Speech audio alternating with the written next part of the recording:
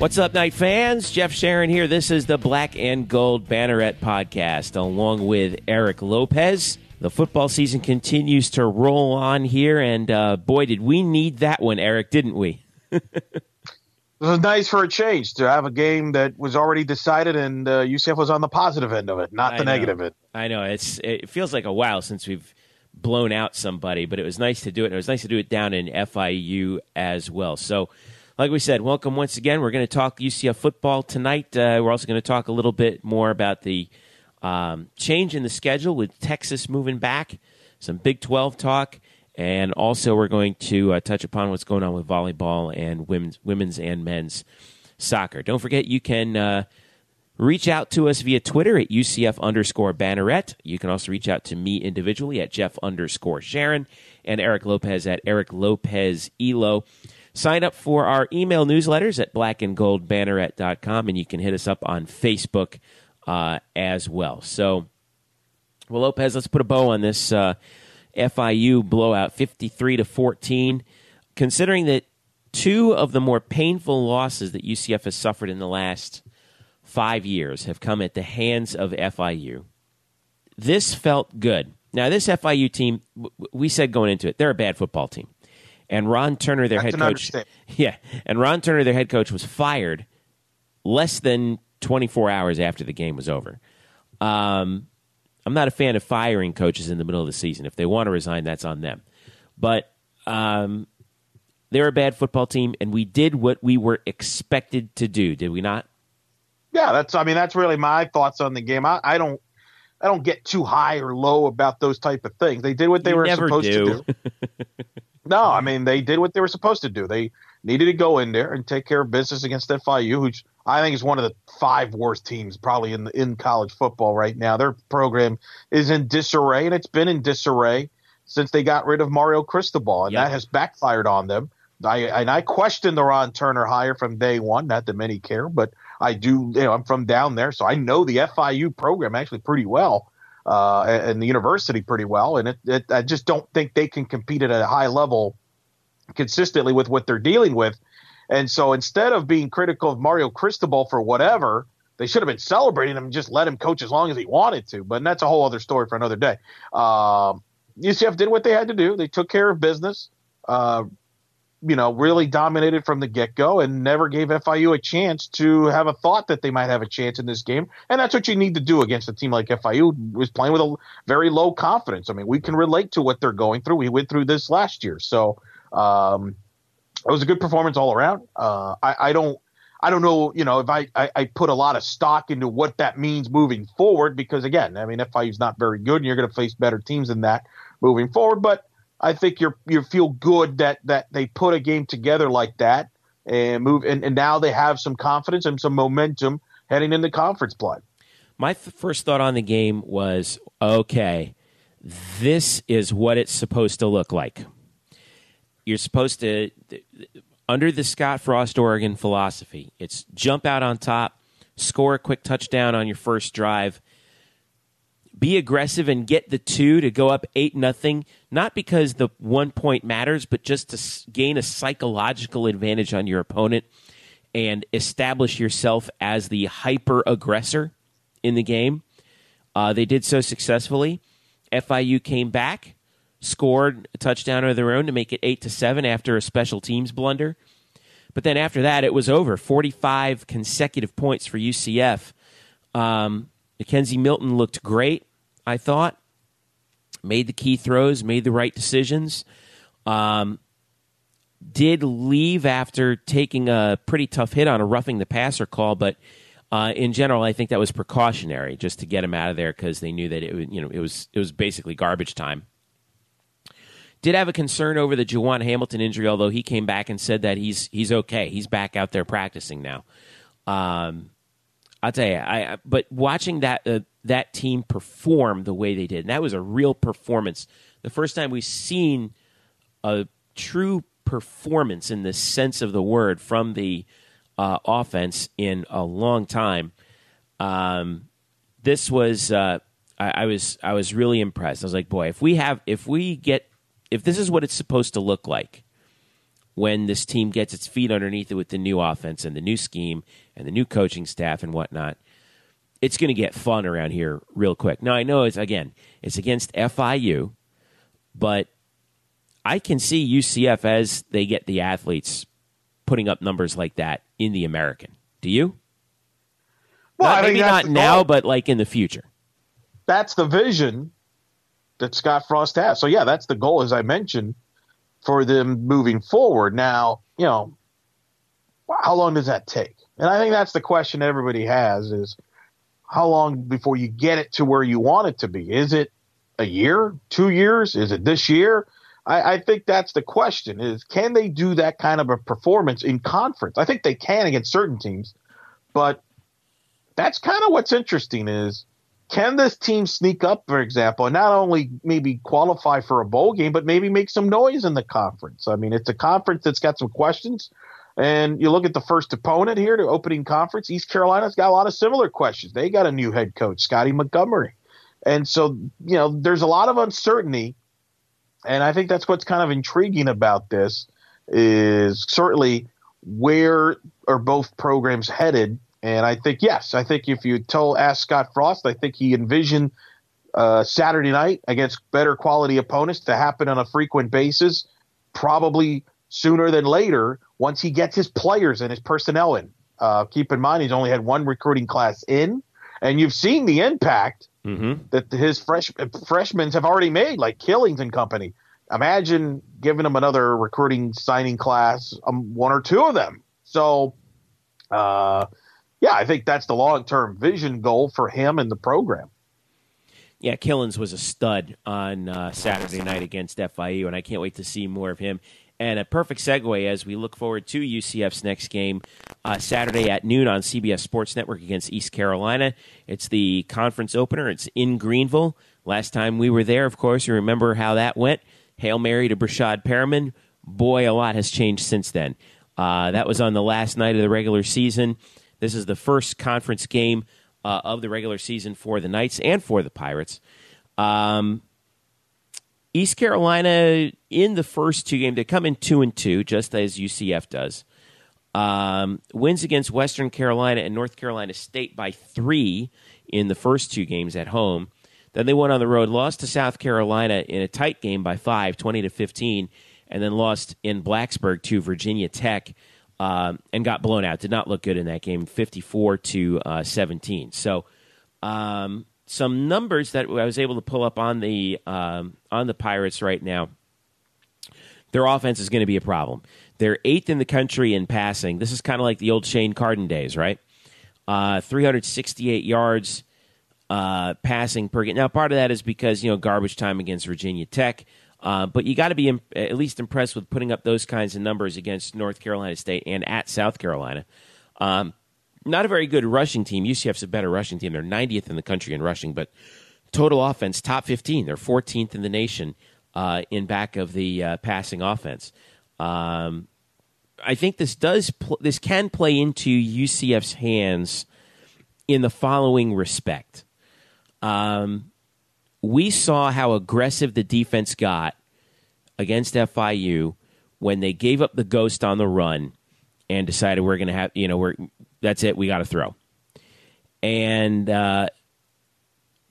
this plays right into that UCF Fierce, hashtag UCF Fierce or whatever, defense, where you try to force turnovers, bend but don't break, force turnovers, and that could present some opportunities for UCF. Philip Nelson, the quarterback for East Carolina, senior, through 4 games, is 5th in the nation in passing yards, with almost 1,500 passing yards so far this season on 122 completions, 9 touchdowns and 3 picks.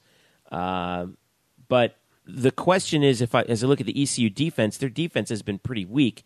They're ranked in the 70s mostly, 72nd against the run, which I think also presents an opportunity for UCF as well, given how good the rushing game has been for the Knights. So I don't know. I think this could be a tight one if things go the way we hope they will, right?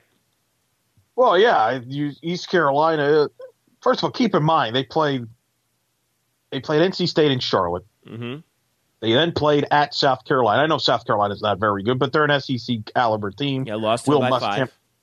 In a game that they outplayed them, they turned the ball over a lot in that game, did East Carolina. They should have won the game if you watch the game. And then I think they were on empty against Virginia Tech, and Blacksburg's a tough place to play. I mean, that's a tough schedule to play. NC State and Charlotte, at South Carolina, at Virginia Tech. A salute to ECU for doing that.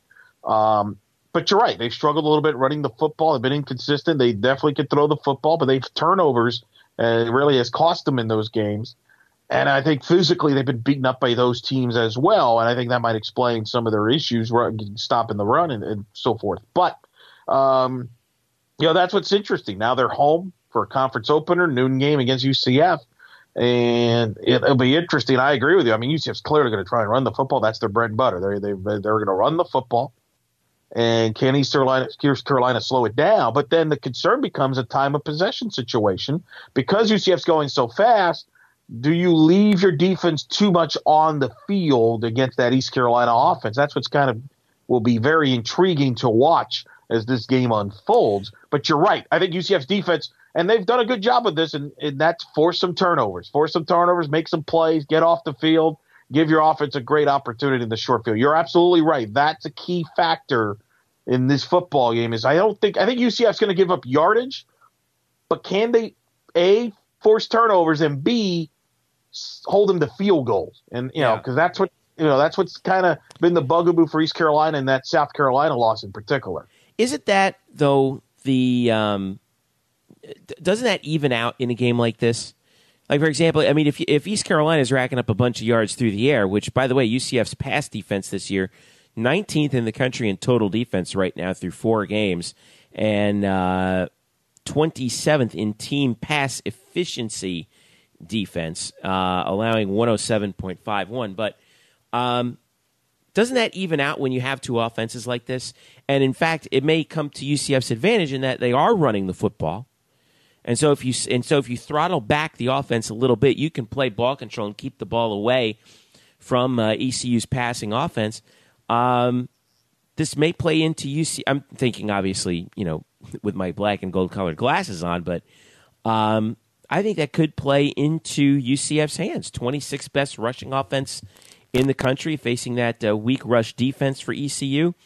I think we have we're going to have some opportunities to run the football unless ECU suddenly decides that they're going to get hyper aggressive, and I wouldn't be surprised if they're going to try and basically force your true freshman quarterback to beat him.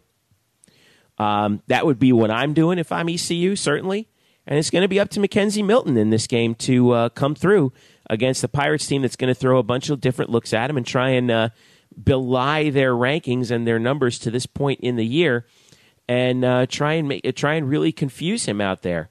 Lord knows FIU didn't do much to confuse him, did they?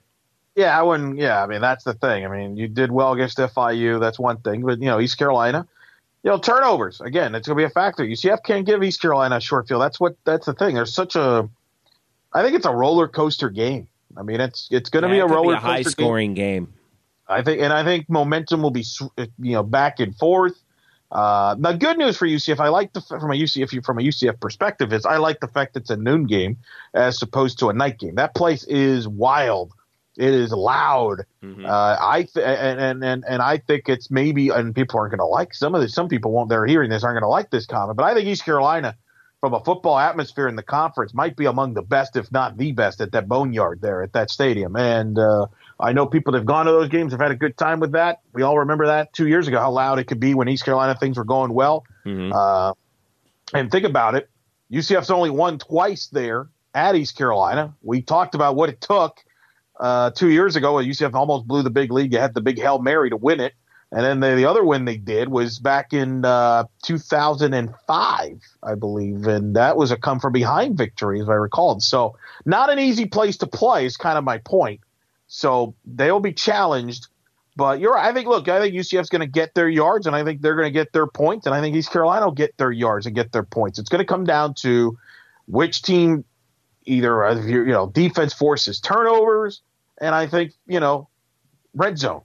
Yeah. How many are you settling for field goals? Are you going for touchdowns? And in Scott Frost's case, that'll be interesting because as we saw in the Maryland game, Jeff, he's not afraid to go for it on fourth down. So don't assume that, hey, it's 4th and 3 from the 15. He's just going to kick. He might go for it. So very interesting game. But I think it should be an entertaining game.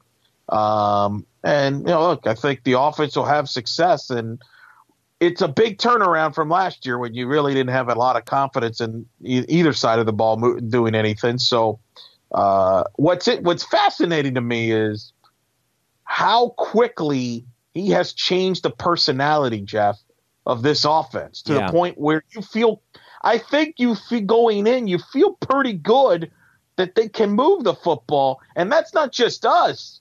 Those are now the opponents are realizing that. Scotty Montgomery this week, Jeff, in the teleconference, talked about how the UCF's offense, everybody's having some fun.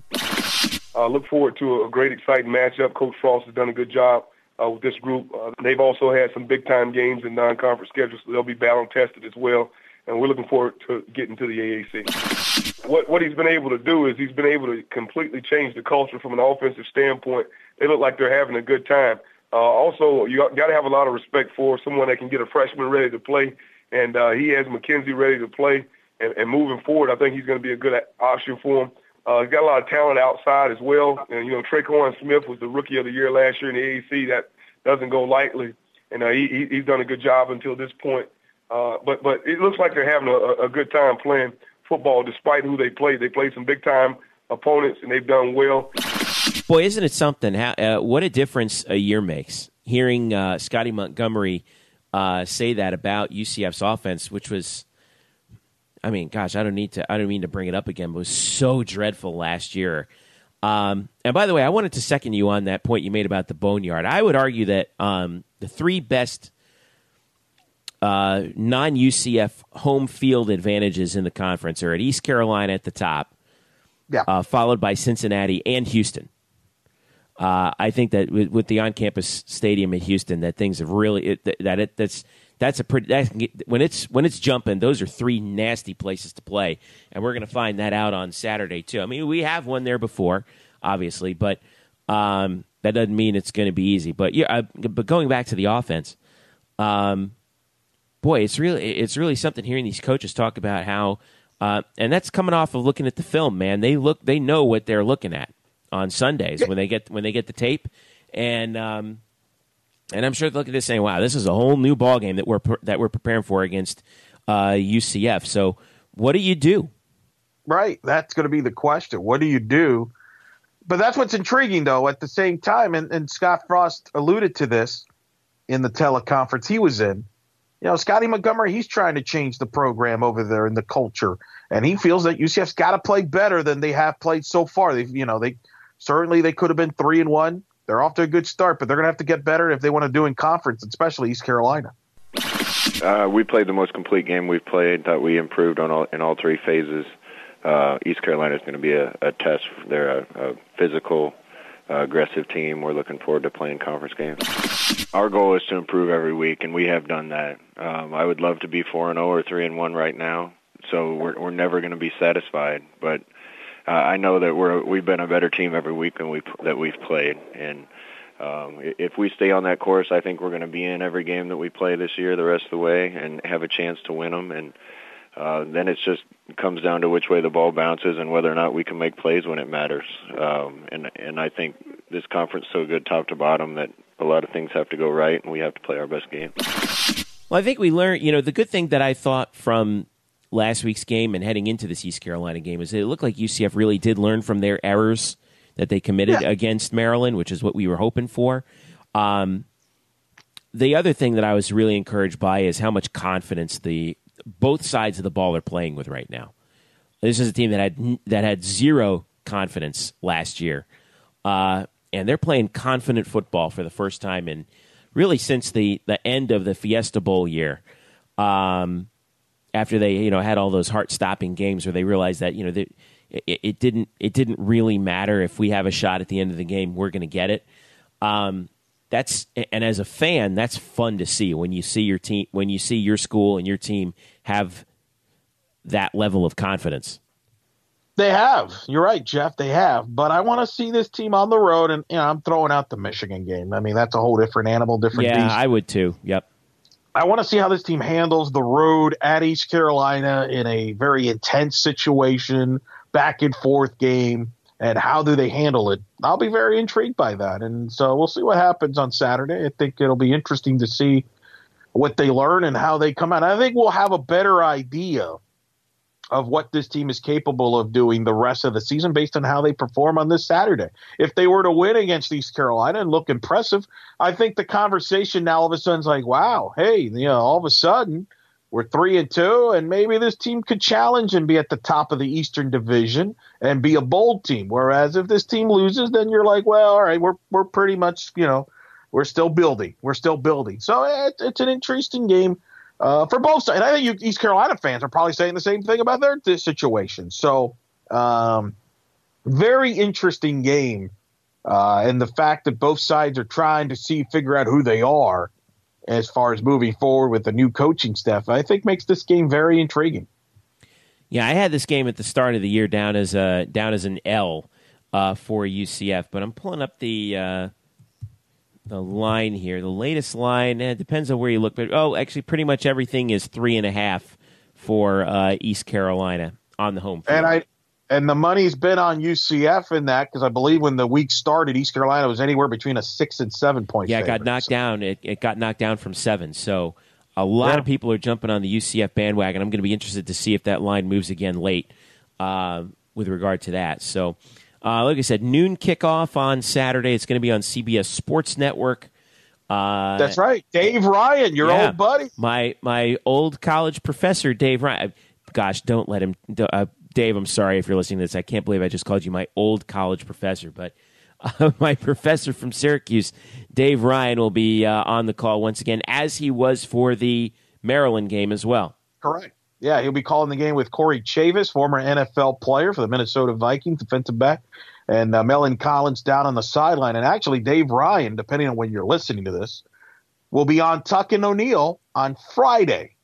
So the show from 3 to 6:30, 3 to 7. I will be filling in for Jerry because Jerry will be traveling. We're up to Greenville for the football game, so it'll be yours truly and Mike Tuck. And I'll get to chat with Dave Ryan, who I have worked with. I have worked as his spotter in the past for when he's done UCF home games. Great guy, and I really enjoy chatting with him every time I get a chance to see him when he's doing either UCF football games or basketball games for CBS Sports Network. Very smart. I learned a lot when I worked with him as a spotter, and you can attest to that. Very attention to detail, very cool, down to earth, very always prepared. Yeah, you learn exactly why. I took his sports reporting class when I was in grad school at Syracuse. Yeah, super talented. It calls lacrosse. I think he's the best lacrosse voice in the country. I mean, that's not an easy sport to call, and he calls it, obviously being from Syracuse. That's a big deal with lacrosse, but he calls that on the national landscape with radio. He does basketball. He could do there's not a sport he can't do. He was one of ESPN's hockey guys when ESPN had the NHL still. That's a great point. You're right. Hockey guy, versatile, very versatile. He could do sideline. That's what he did at ESPN for a while as well. So I'm a big fan of his, and it's always been tremendous. And he's got a good deal going with Corey Chavis. I know they've, he's been working with a lot of analysts, but Chavis has kind of been there now the last couple of years. When you look at the CBS Sports Network, they're 1A, 1B type of a group. I mean, they have Carter Blackburn with Aaron Taylor's another group they like, but Ryan and they usually do the marquee American Conference games for that network. Yep, 2 Syracuse guys, Carter Blackburn and Dave Ryan on their crews. So that'll unbelievable. I know. What a surprise. How many Syracuse people we got? It's almost like you got to ask who are the guys who aren't Syracuse guys that are doing play-by-play on these networks. So 12 noon on CBS Sports Network, UCF and East Carolina. All right, when we get back, we got a little schedule news for UCF coming up after the break, and what that has to do with the stupid Big 12 story that everyone in UCF land now hates all of a sudden. Stick around. This is the Black and Gold Banneret Podcast. Back after this. Hello, Night Nation. This is Andrew Fegley. This is Trey Strelka with the UCF Nightline Podcast, the original, the #1 rated UCF sports podcast. You can follow us on Twitter and Facebook. On Twitter, it's UCF_Nightline and at www.ucfnightlinepodcast.com. Be sure to subscribe to us as well on iTunes, Stitcher, SoundCloud, and YouTube. And when you get sick of listening to these guys, make sure you look us up. Don't forget, that's the UCF Nightline Podcast. Go Knights! Charge on. Now, back to the Black and Gold Banneret Podcast.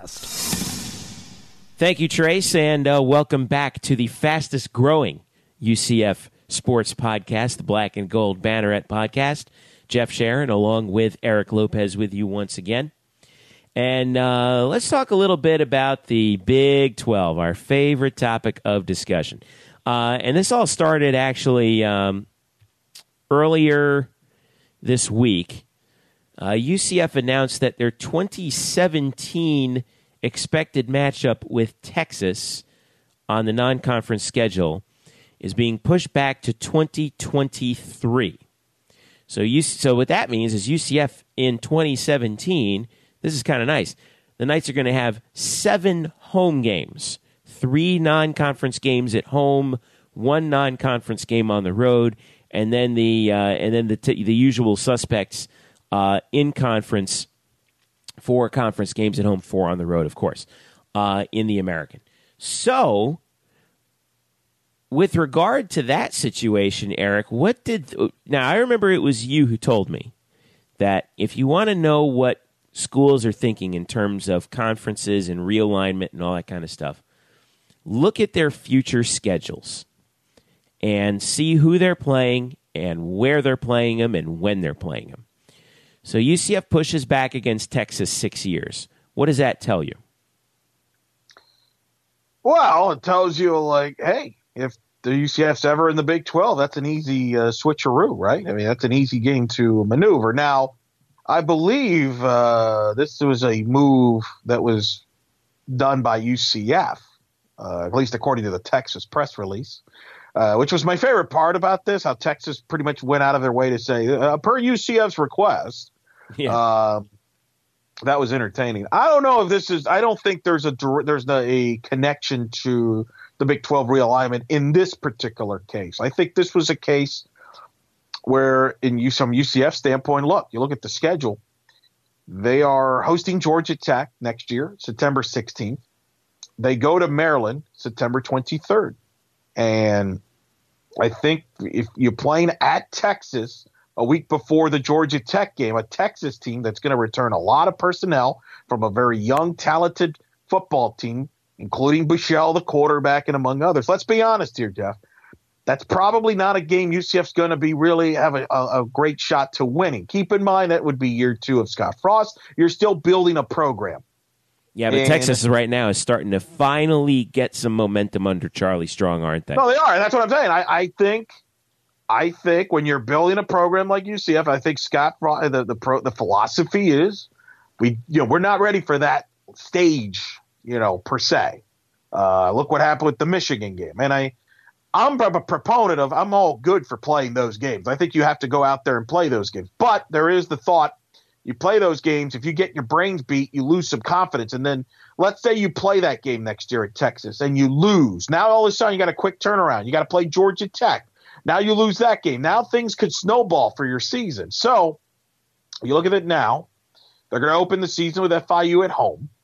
As of now that's going to be interesting. September 9th now is open. It's a bye week. Now there are some teams in the conference that have the same bye date on September 9th, and the American has scheduled games in week 2 of the season. I don't believe UCF will be involved in that, but maybe they would. Who knows? But the main thing is if they don't schedule a conference game there, UCF will have 2 weeks to prepare for Georgia Tech, which if Paul Johnson is still the head coach at Georgia Tech at this time next year, that means you get 2 weeks to prepare for that triple option. At home. At home, which is not an easy offense to prepare with. I know some people on UCFsports.com and the message boards and others have thrown out the idea, hey, if they play Navy on the 9th, for example, who runs a similar offense to Georgia Tech, that's a bit of an advantage. I don't agree with that because, first of all, Navy's – Yeah, I was going to say I don't agree with that either. Navy could be pretty good. Correct. Well, that and Navy's a conference game, so I don't want to tune up with a conference game. So I don't. But now and we're making a lot of assumptions. I'm the one that is not convinced that Paul Johnson will even be there at Georgia Tech next year. We'll see how they do the rest of the year. But I think if Georgia Tech has a mediocre year, coming off a mediocre year last year with new athletic director Todd Stansbury, by the way. That's correct. That broke earlier in the week that he's now the athletic director at his alma mater, Georgia Tech. There's going to be a lot of friends, old buddies, seen at that Georgia Tech UCF game. I have a feeling I would next not year. be surprised if that's the George O'Leary statue game. That's got to be a lock, right? Yeah, I mean, if you had to make a Vegas odds, I mean, that's even money, right? I mean, he'll be there. Stansbury's there. I mean, yeah, I agree with that. But so look, that's the strategy with the schedule. I know some people are disappointed because they were planning on going to Texas and it's a big game and all that. But there are different philosophies into that. And so look, I mean, I think Scott Frost would tell you, look, if we beat FIU, now we got 2 weeks to prepare for Georgia Tech. You win that game, you're 2-0. You got some momentum going into Maryland. Maybe you steal that. Now all of a sudden you might have a 9-10 win year. But more importantly, you're still building confidence into a young team. This is still going to be a young team next year, Jeff. In particular, with a young quarterback still, you still got young running backs. You're going to add more freshmen into another class into that. So I think if this was 4 or 5 years down the road and the program has been established, I think they would have kept that Texas game. But I think, a combination of reasons, I think that's probably why that change was made. What's interesting for me, I will be completely honest with you, I'm curious how the schedule will break out because UCF will travel to Maryland and to Navy next year in the Baltimore. I have family up there. So I actually have a place to stay. So I'm intriguing. I hope that those two games are separated in that the Maryland game's already in September. So I would like the Navy game to be in October or November. I don't want both to be in September, let's say, or a week or two after that, because then I'm not going to make 2 trips back to back like that. But I might make 2 trips. And I think some UCF fans might feel the same way. They might go to Maryland in September and may go back for Navy in October or November, late October, November, but they won't do the same trip back-to-back weeks. So it's going to be interesting how the schedule plays out from that standpoint. I would love to make that trip, by the way, to D.C. because I love Washington, D.C. I mean, Maryland in College Park, right down the way, just outside the Beltway. So here's the question then, out to the audience. Which one would you pick if you can only pick, if you don't want to make that trip twice, right? Because technically it's the same trip.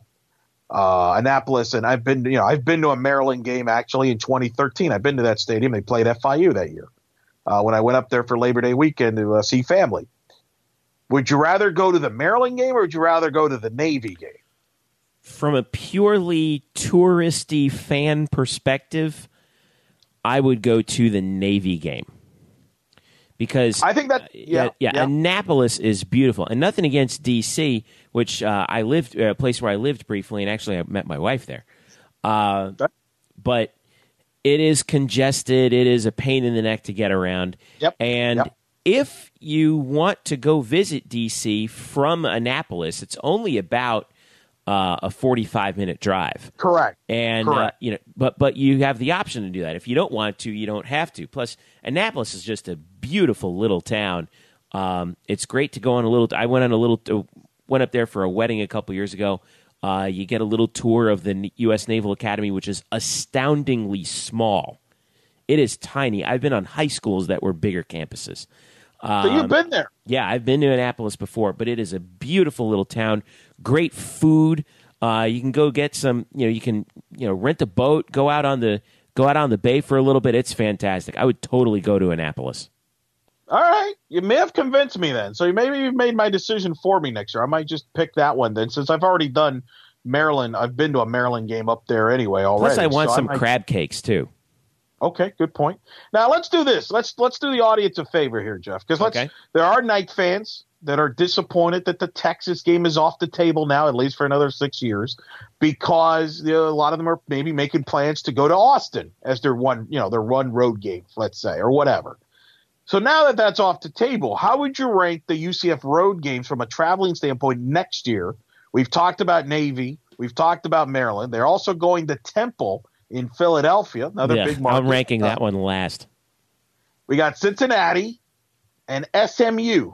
SMU, of course, in Dallas, fourth in the area. Cincinnati, obviously, in Cincinnati. Those are your road destinations. How would you rank those 5 road games? I would rank the Maryland I would rank the Navy and the Maryland games up at the top. All right, and then I would have a long way to the next one. The next one would be Dallas, because it's the Metroplex, big city. It'll be easy to get into and out of. Cincinnati would be next, because that's going to be a great road atmosphere, and it's going to be a big game, I think. And actually, no, I would rank Cincinnati up above SMU because of the significance of the game. And then dead last, of course, would be Temple. Wow. Because, come on, man. No one wants to go to Philadelphia. No one wants to go to Philadelphia. Not? Liberty Bell? Because it's Philadelphia. Look at you. Hating on Philly. Because I would rather go to Cleveland. No, that's getting carried away. No, it's not. At least Cleveland has the Rock and Roll Hall of Fame, and Now, a lot of this obviously would be impacted by when these games are. If you remember, the last time UCF was at SMU in 2013, it turned into the Ice Bowl.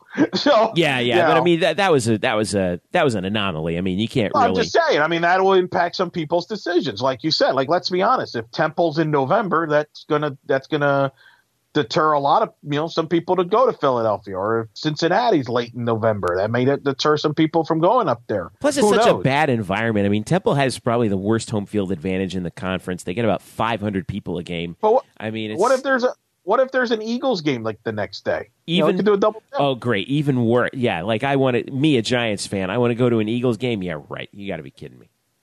I'm with you. I would do the Maryland and or Navy trip. Yeah, that would be 1-1-2. I've been to Maryland. I think it's good. I will say you get cheap tickets too. I sat right behind the visiting bench for like $5 because nobody cares about football in Maryland. So very nice. Yeah, very nice stadium though. Bird Stadium has been around for a long time. Very nice place to see a football Turtle. Game. Yeah, no, and I like the campus. I drove by the campus there when I was there in 2013. So I would recommend that one. I think you've talked me into going to Navy. I think that I've not been to Annapolis, so I could see myself doing that if I don't do both trips. I'm with you. I would do Cincinnati because obviously it's a big city and stuff like that. I think I would go with third. I'm not as anti-Philly as you are, but I would say at that point it depends. Like, when's the SMU game? When's the Temple game? What's going around it? Certainly Dallas, for example. If the Cowboys, for example, have a home game or the Rangers are in the playoffs, that might entice me to go to SMU and make a double dip out of that. Okay. You know what I mean? Because I'm very big on that. I like to double dip and do sporting events like that. Like I did the year that I went to the Maryland game. Well, the reason why I went to the Maryland FIU game, that was the year, and Knights fans will remember this, UCF opened the season on that Thursday night at home against Akron, I believe, and they won very comfortably. And then they played FIU the following week. Well, FIU was opening the season at Maryland, so I was already up there. So I went up to that, and then I went to a Nationals baseball game on Sunday Night Baseball against the Mets that weekend. It was a fun weekend with the family and everything. Took my nephew and my niece to the games, and I watched FIU then. And so I kind of knew at that time, wow, UCF's going to crush them. And that's what they did the following week when I went down to Miami to see UCF crush FIU 38-0. And then the next day, when I went down to Miami that year, I went UCF FIU on Friday night. Then I went and covered the Miami Florida game in what's called now Hard Rock Stadium, whatever the hell it's called, whatever it's called. And then later that night, because that Miami Florida game was a noon kickoff, I went to the Marlins home game against the Washington Nationals. Ironically enough, that night. It was the first time I went to Marlins Park since it opened. So I'm big on multitasking and doing multiple things. And I think what, you've pointed out, Navy, and the reason I like Navy and I like Maryland, there's a lot of things you can schedule around that. If you could go visit DC if you want to. You could go visit the Naval Academy if you want to. Usually the Orioles or the Nationals, one of them will be in town So in September. So you could, in theory, plan on a Nationals game that weekend of the Maryland game or an Orioles game, for example. So, I mean, there's a lot of options, and that's why a lot of times I'll make those decisions based on that alone. And it could be the same thing with Philadelphia or SMU for that matter. Maybe there's a Mavericks game or there's a Sixers game or a Flyers game. It just depends. So I think the good thing, though, yes, you lose Texas, but at least I think as a fan, I think you have some attractive options, though, right, to travel? Oh yeah, certainly, and that's the good part and I like the fact that they actually try to schedule these games. Now UCF is in a position where they can get some really good road play. By the way, if you go to Annapolis, make sure you hit Chicken Ruth's Deli and get the crab cakes because they're amazing over there. Now here's another thing I want to talk about. It seems right now, Eric, that the bottom is falling out of Big 12 expansion by the day. A couple things happen. Number one, this was reported by Chuck Carlton with the Dallas Morning News that David Boren, the president of the University of Oklahoma, who had been the leading proponent, along with the commissioner, Bob Bowlesby, Boren had been the leading proponent of expansion to this point, suddenly has reversed course and said, and I quote, and now this, SI was the first to report this, so Carlton's giving credit to them, but the quote from Boren is, quote, I do not know where the speculation came from, but Oklahoma has not taken a position on expansion, end quote. What a clown. Hey, David, maybe you ought to look back at some of the comments you made during the Big 12 meetings in the past, buddy. Which prompted T. Boone Pickens, the guy who basically owns Oklahoma State University, oil magnate, on the Austin American Statesman podcast, Pickens said, quote, I've known David forever. He likes to talk. He gets a little bit confused sometimes, end quote. This whole thing has turned into such a spectacular cluster. Now, it's left to the reporters to try and figure out, like, what does this really all mean? And I give guys credit, like Chuck Carlton credit. A lot of people have been throwing stuff up against the wall, seeing what sticks. Carlton's been really good on this, so I give him a lot of credit. The idea right now, I think, what's happening is that this is about, football in Oklahoma and Texas, which is the center of gravity of the Big 12, is about politics. We've always been saying that. Politics is the art of the possible. I believe that David Boren is not finding it possible to find 2 or 4 expansion candidates that are amenable to enough schools to get the votes that they need and the networks. And that's unfortunate because, as I've said before, the Big 12, I really believe, is playing the short-term game. We mentioned 2023 is when UCF pushed the Texas game back. That's also the year that the Big Ten's TV contract comes up next, 2023. Yep. The Big 12 grant of rights goes till 2025. I believe that the Big 12 and the presidents in it are trying to keep the conference together only until then. And they're not thinking long term.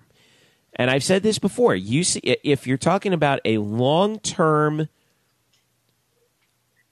benefit from expansion, there's no question that UCF is the school to go with. I wrote this last week during the after the USF War on I-4 rivalry thing came down, that when you look at the numbers, the sheer numbers in terms of client base, UCF is pumping out 15,000-odd graduates a year, more than UF, more than USF, more than Florida State, more than a lot of schools out there in the country right now. There is, if you're thinking long-term, UCF is a shoo-in, but that's the problem, is the Big 12 is not thinking long-term. They can't think long-term with Oklahoma and Texas already sniffing around for greener pastures. They have to think short term, and I think when the meetings roll around now in less than 3 weeks, 17th. October 17th, I think they're going to say they're not going to expand to anybody. I could see them delaying that. Here's the problem. It's no secret. David Boren has, from what I've been told, and it's been, some people have speculated this, that it's covered this. He wants BYU, and he's also interested in Connecticut. Obviously, BYU is a very touchy subject with the controversy with them and the honor code. And touchy? They're radioactive. That's fair. I mean, you said it better than I can. But he doesn't care. He wants BYU. That's what I've been told. And he's interested in Connecticut. And other schools don't want that. So that's part of the problem. So I think part of this, he might just say, well, if you're not going to do what I want as far as the teams I want, then I'm going to take my ball and go home. And I'll just stay here. Because here's the thing. Oklahoma and Texas, you're right. In about 6 to 7 years, they can go and they'll have markets available to them. The Big Ten will go chasing them. The SEC will go chasing them. The Pac-12. So they have options. So I think that's part of the problem here is that everybody has their own agendas. And that's why I get annoyed with this topic, because I think people somehow believe that this is some sort of open process. Like somehow everybody has a chance in this. And right. I have always believed like that it's The Bachelor. Correct. And that's not the case. I've always believed that Texas and Oklahoma, there's certain schools that they want. And in Oklahoma's case, they've always wanted BYU, and they've always wanted Cincinnati. And now Texas wants Houston in because of the side deals they've set with Houston and the politics and all that stuff. So to me, that's the story, is how do they get to that point? Now, I was also told that one of the other issues is this. And this is why I don't get as all up in arms about this one way or the other like some fans do, because I think most fans believe that the reason, hey, we're gonna get into this conference, it's an open market, it's the best deal for everybody, and we're gonna make a lot of money, $25 million a year. No. Right. That's not gonna happen. I've been told it's not gonna happen. Whoever gets in, even if they expand, let's say they just decide to expand in a year from now, 2 years from now. What they're going to do is they're going to go up to that school. Let's use Houston as an example. Hey, Houston, you want in the Big 12. All right, we'll let you in. But you're not going to make any of the extra money that we're going to make based on expanding and realignment. No. We're going to give you pretty much the same money that you've been making at the American Conference. Maybe we'll throw in some pocket change, and that'll be it. And you're going to take that deal for the next 6 to 7 years. Deal? Okay, great. That's what's going to happen. So I hope that fans don't get this. And it reminds, remember the Big East when UCF was going to the Big East and everybody envisioned, we're going to make $11 million a year and this and that. What happened, Jeff? It blew up. And they didn't get $11 million, did they? Nope. And I think that's what's going to happen here for the Big 12. They're going to be in demise because they can't help themselves. Everybody has their own agendas.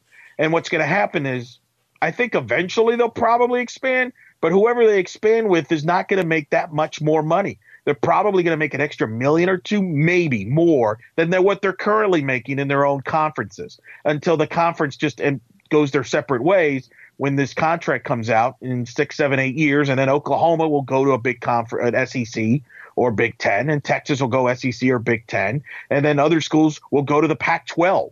And then what? Yeah. You're left with that. So that's why I don't get caught up with it. And that's why I am 100% in agreement with Danny White's statement when he says that the goal at UCF right now is to become a top 25 athletic department.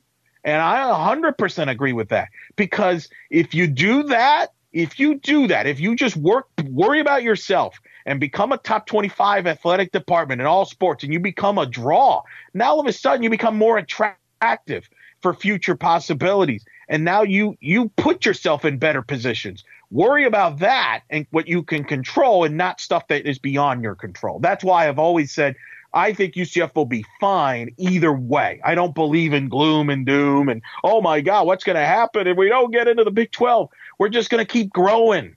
We're going to keep growing. That's a fabulous point. It's a fabulous point. We're going to keep growing. And Mark Daniels, through his radio show's Twitter account, The Beat of Sports, echoed this. when he said yesterday, we're recording this on a Wednesday night, so he said this on a Tuesday afternoon. He said, if you have to leave TV dollars on the table going in and the biggest brands won't commit long-term to stay, what exactly are you joining? Right. Amen. Exactly. That's a fantastic point. And the fraud that the Big 12 has perpetrated on the fans of not just UCF, but all the schools who've been involved in this expansion process borders on criminal, in my opinion. And look, I've been told, here's one of the problems I've been told. If they even decided to expand, first of all, can they even agree on who to expand with? That's the biggest problem. But right, that's what they're saying that Boren is saying is that it's that they're in favor of expansion, but no one can agree on who. Right. And here's the problem. Let's say they did agree on it. Who's going to pay them that money?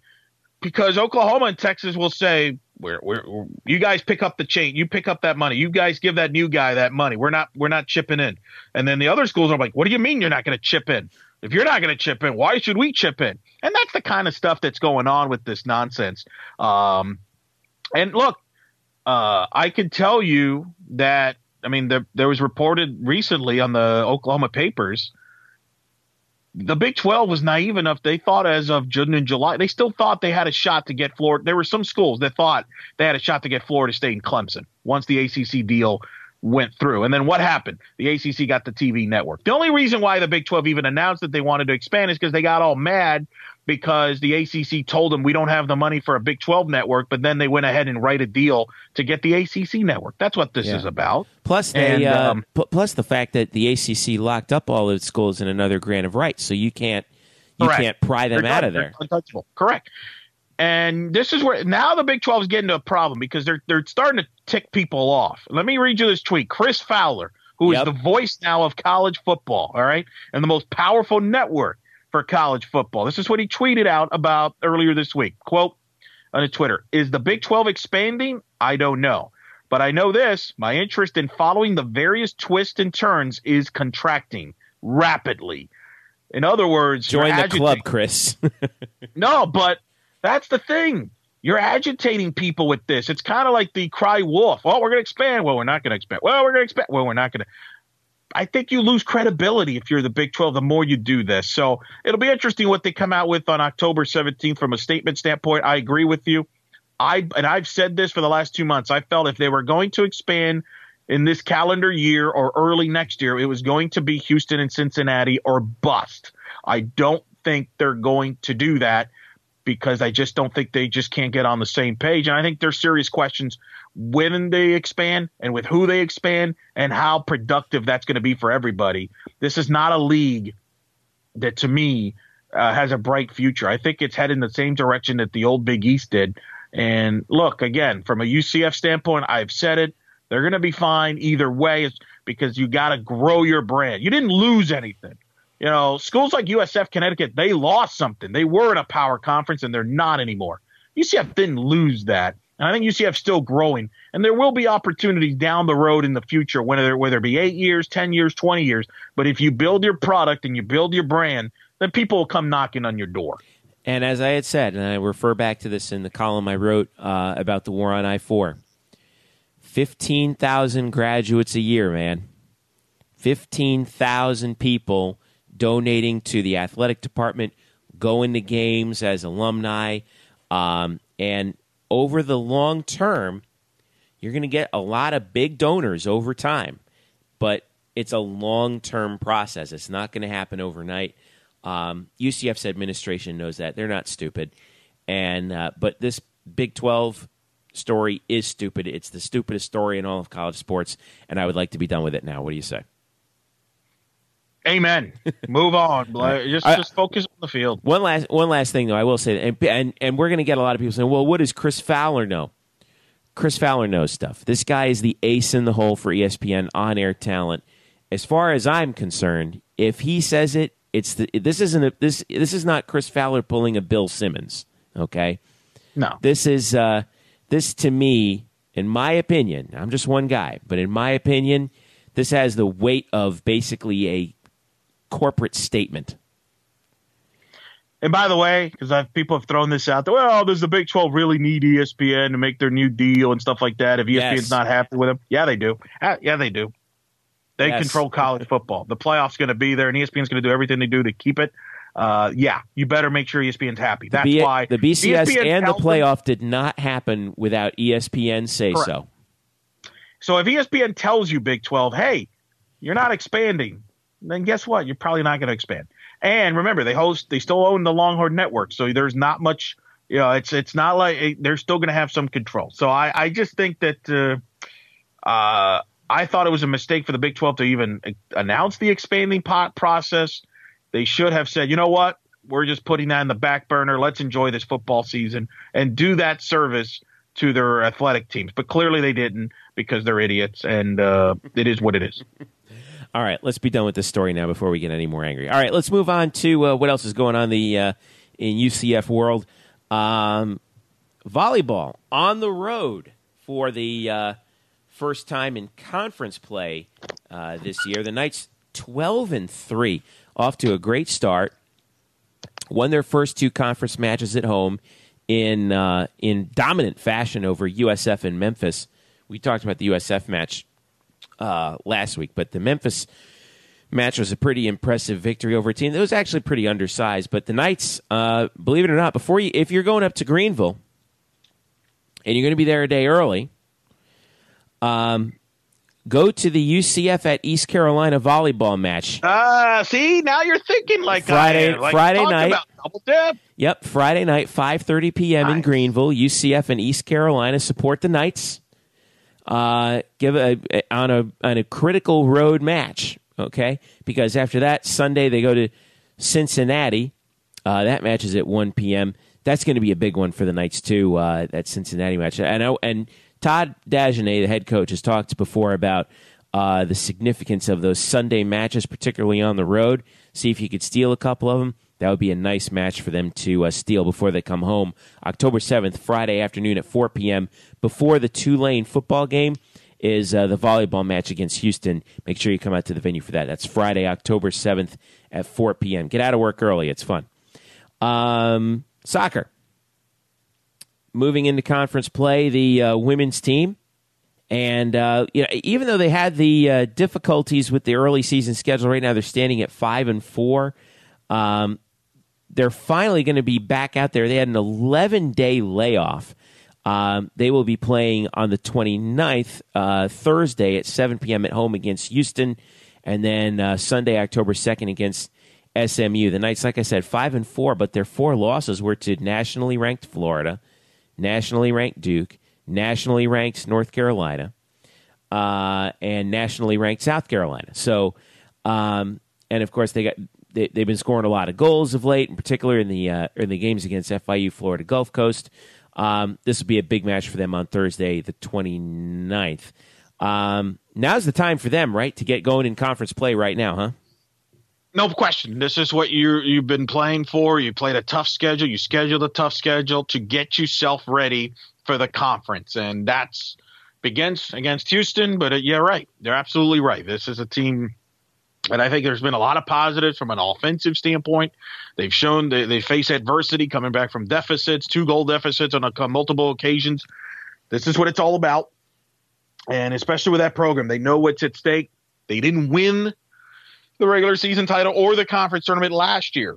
They still made the NCAAs and at large, but, and I know internally they were disappointed with that. You've got USF, you've got Connecticut there, probably the two top contenders. As I've mentioned before in the previous podcast, the team that wins the regular season championship will have the opportunity to host the conference tournament, potentially on their racket, as I like to say. So these games are big, and it's big for UCF, and this is a good start to get going home. It'll be interesting how they come out 11 days. There's pros and cons to that. The positive, you can say, they're very fresh. They should be fresh, healthy, rested.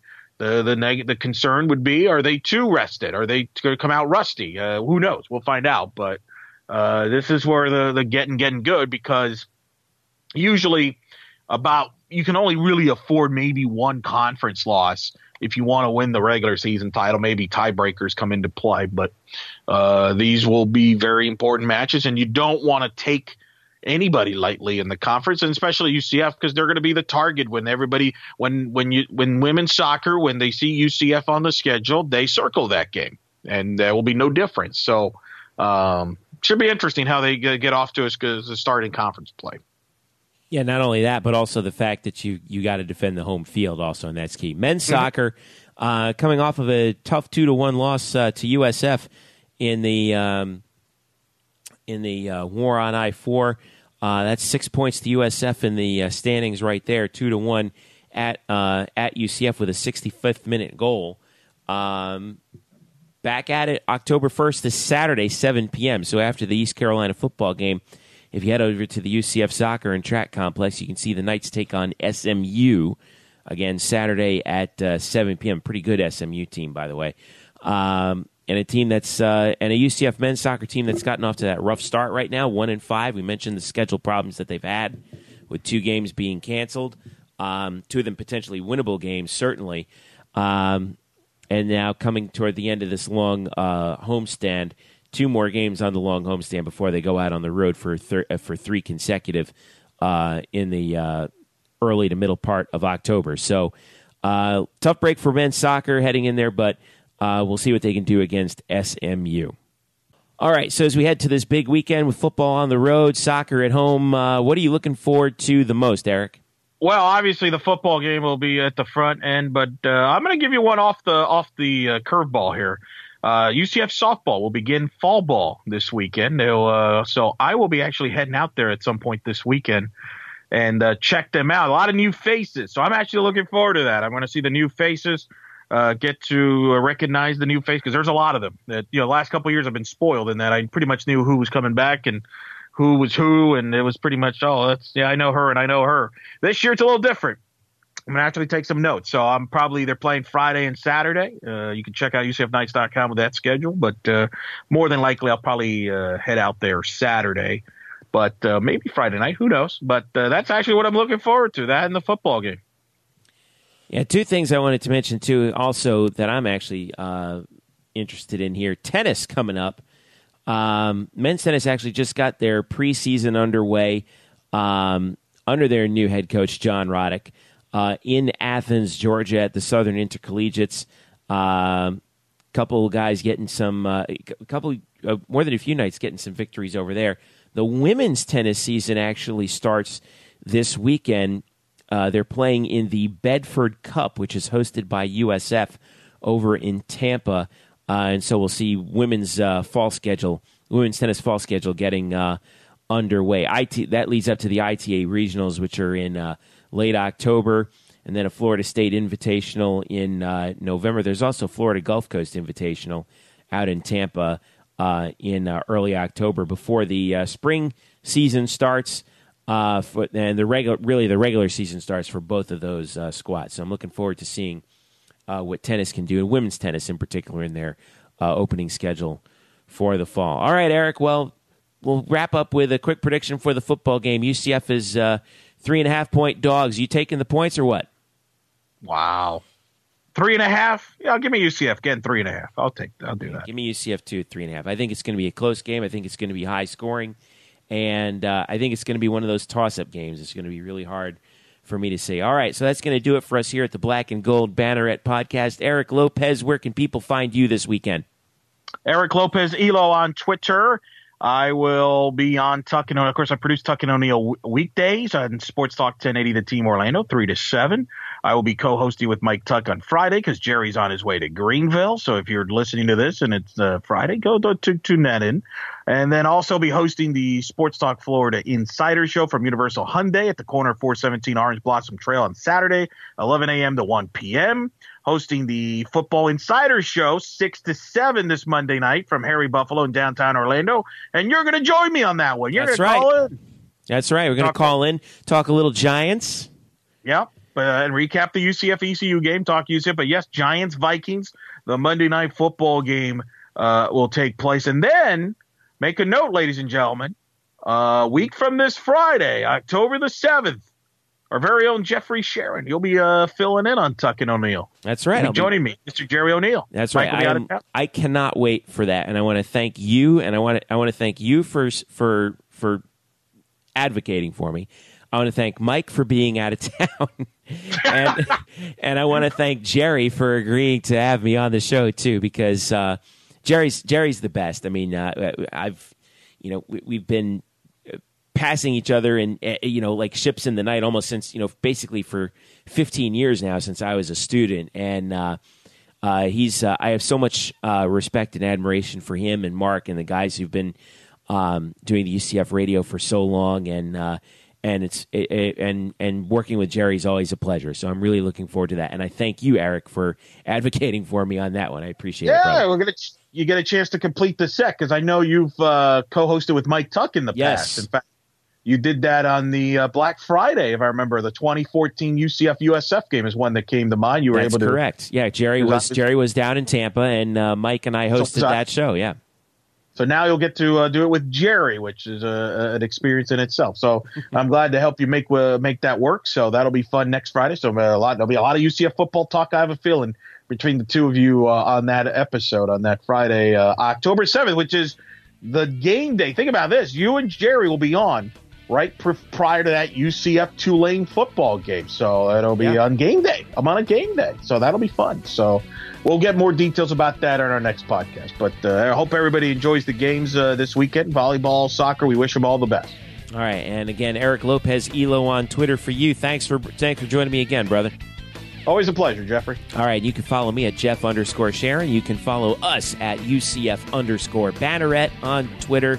Subscribe to our email list, and also look us up on Facebook. Look up Black and Gold Banneret. So, for Eric Lopez, my name is Jeff Sharon. Thanks for listening. This has been the Black and Gold Banneret Podcast. We'll catch you next week.